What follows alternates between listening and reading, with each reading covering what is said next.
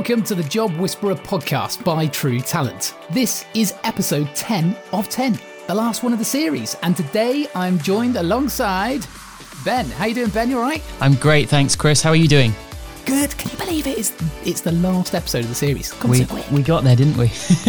We've done it. Now, don't forget, you can hit the subscribe button. And if you've enjoyed listening to us, do us a favour, leave us a review. The good ones we'll keep. And who knows, we will be hopefully back for a second series. Also, we have a very special episode coming where we will be taking your questions, so now is your time to get them in. You can get in touch by dropping us an email, info@tru-talent.co.uk. That's info@tru, which is TRU-talent.co.uk, and put in the subject, podcast questions. So it's the final episode, and today we are going to be talking about the first day of your new job.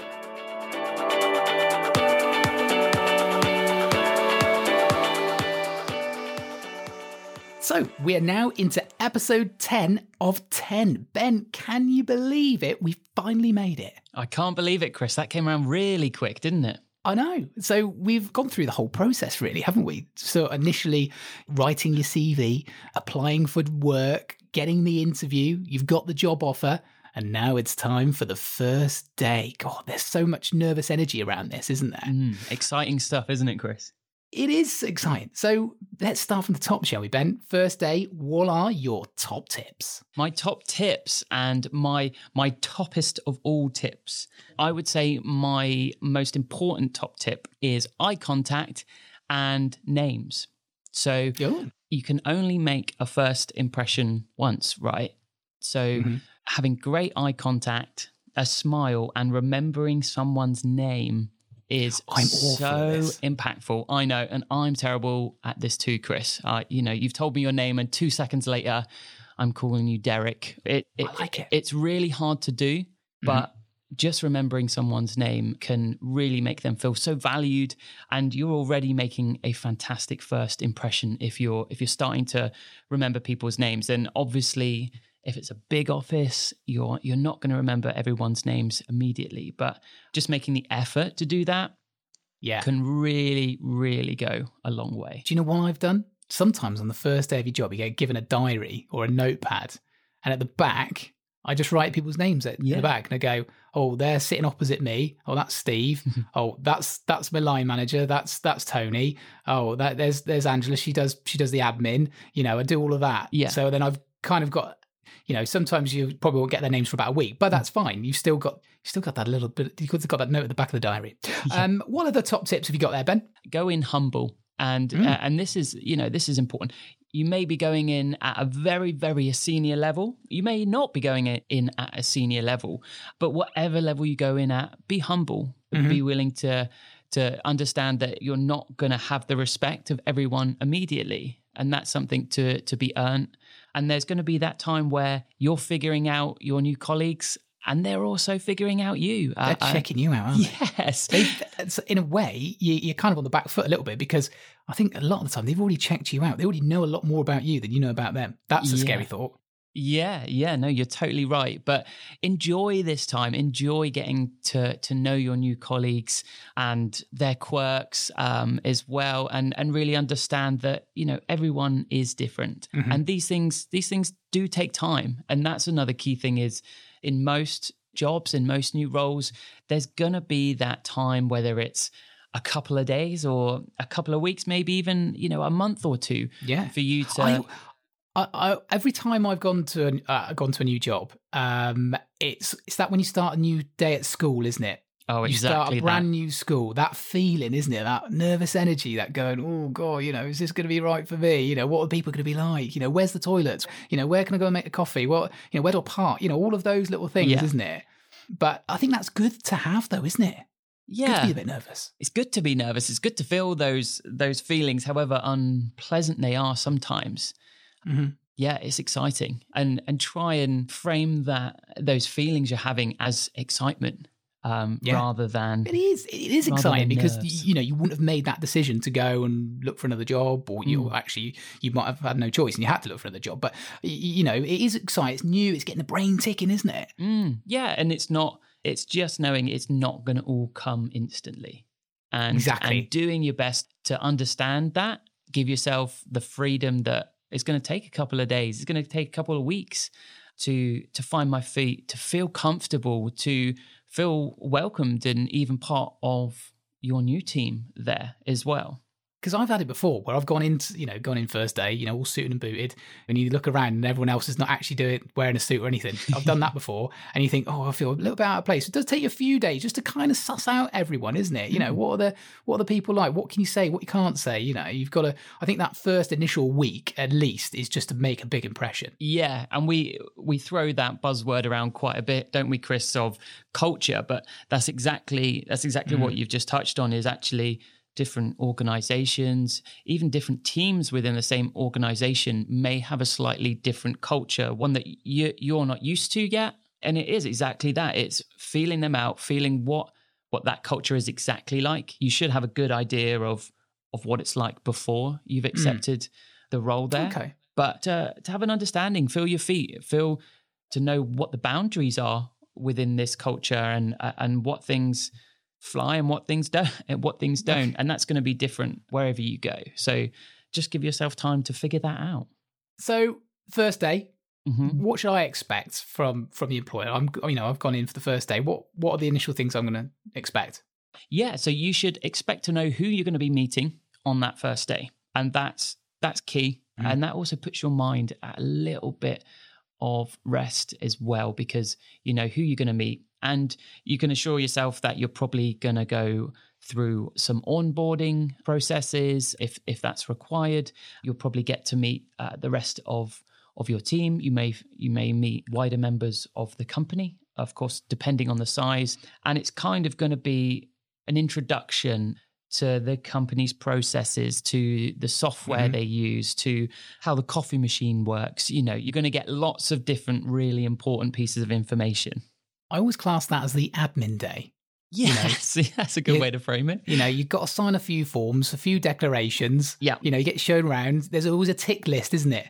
Have you been shown where the bins are? Do you know where to stand when there's a fire? Obviously, that's really important. I'm not just saying that just to be funny or anything. No, that is genuinely important. Yeah. But, it was all those like ticky boxes, isn't it?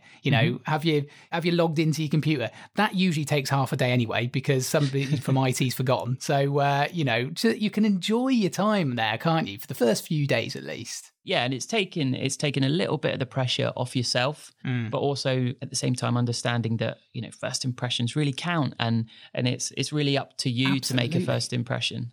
From a recruiter's point of view, I've started the first day. We've built this relationship through the whole process. What should I expect from the recruiter? And also, I suppose flip it on the other side. What should the recruiter be doing for the employee, the new starter, so to speak?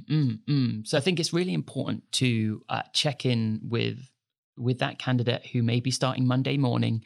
Check in with them on when do you check in? So I would check in on the Friday before, or the Sunday, or even early that Monday morning. Although for me, that would almost throw me off. So would it? Yeah. It takes me a while to get into a certain headspace where I feel comfortable and calm and I'm ready to sort of take on a new challenge, should we say. So a call from a recruiter might sort of put me off kilter slightly if I'm just about to walk into the office. But, that's different for everyone. And I think it's important for us as recruiters to understand the people we're placing and to really be doing all that we can to assure them and make them feel prepared as possible. So if that is checking in on the Friday before, if that is checking in first thing that morning that they're going to start, it's whatever is best for your candidate. And just checking in that they're feeling great, just checking that they're all okay, checking that, they're not too nervous, and just giving them that reassurance, because they're going to be feeling nervous and slightly on edge anyway. So our jobs as recruiters is really just to affirm them in their decision and just to make sure that everything's okay and they haven't got any last minute questions. And when would you sort of just check in with them after, they've done would it be after the first day or the first couple of days? Yeah, so I like to check in after the first day and see how that first day really was for them, and then check in a couple of weeks later, because at that point you really know, and you've got a better feeling of that company and that environment. And then for me, probably about 2 months from there. Okay. So that I'm not pestering them, but in the same breath, you know, they've had time to really understand the business, the culture, and their role there. And I mean, I think it's a good idea as well, you know, from a candidate's point of view. If you've got any concerns or you've got any worries, you know, you can speak in confidence to a recruiter as well to kind of go, yeah, I'm really enjoying today. I've learned this and that, but I've got this concern, you know, and maybe because actually going through a recruiter, they'll have a lot more knowledge of probably the behind the scenes, or they might have had experience in the past where they've placed somebody in a similar position, so they can kind of speak with a little bit of confidence and from, you know, like say from a candidate's point of view, might be able to get the answers to those questions they might initially have, instead of actually going maybe straight to the employer. Yeah. So I know we've got to talk about this. I've been in a situation personally where I've gone, you know, started the first day and then realised, God, this is not for me. You know, the job itself is completely not what it's advertised, and it, you know, the culture didn't feel right. It could be a number of things. You know, how long do you give that? Do you go to, or perhaps because it's the first day, you can't always gauge what it's going to be like in terms of the day to day. Do you give it a week? Do you give it a month? Do you give it 6 months?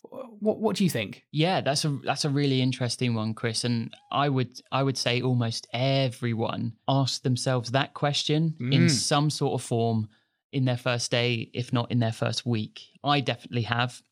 I've accepted dream jobs and I've turned up and gone, oh, wow, this is a bit different. This is not, because we can romanticize things really easily and they get framed differently in interviews. But actually those dream jobs did turn out to be dream jobs. They just weren't dreamy for the first couple of weeks. And actually it's very much down to the person, because you might actually, you know, by all means step into a job and know in the deepest part of your soul that this is totally wrong for me, in which there's no point of wasting time. But what you need to do is I feel you need to give yourself some time. You need to give yourself, even if it's a week.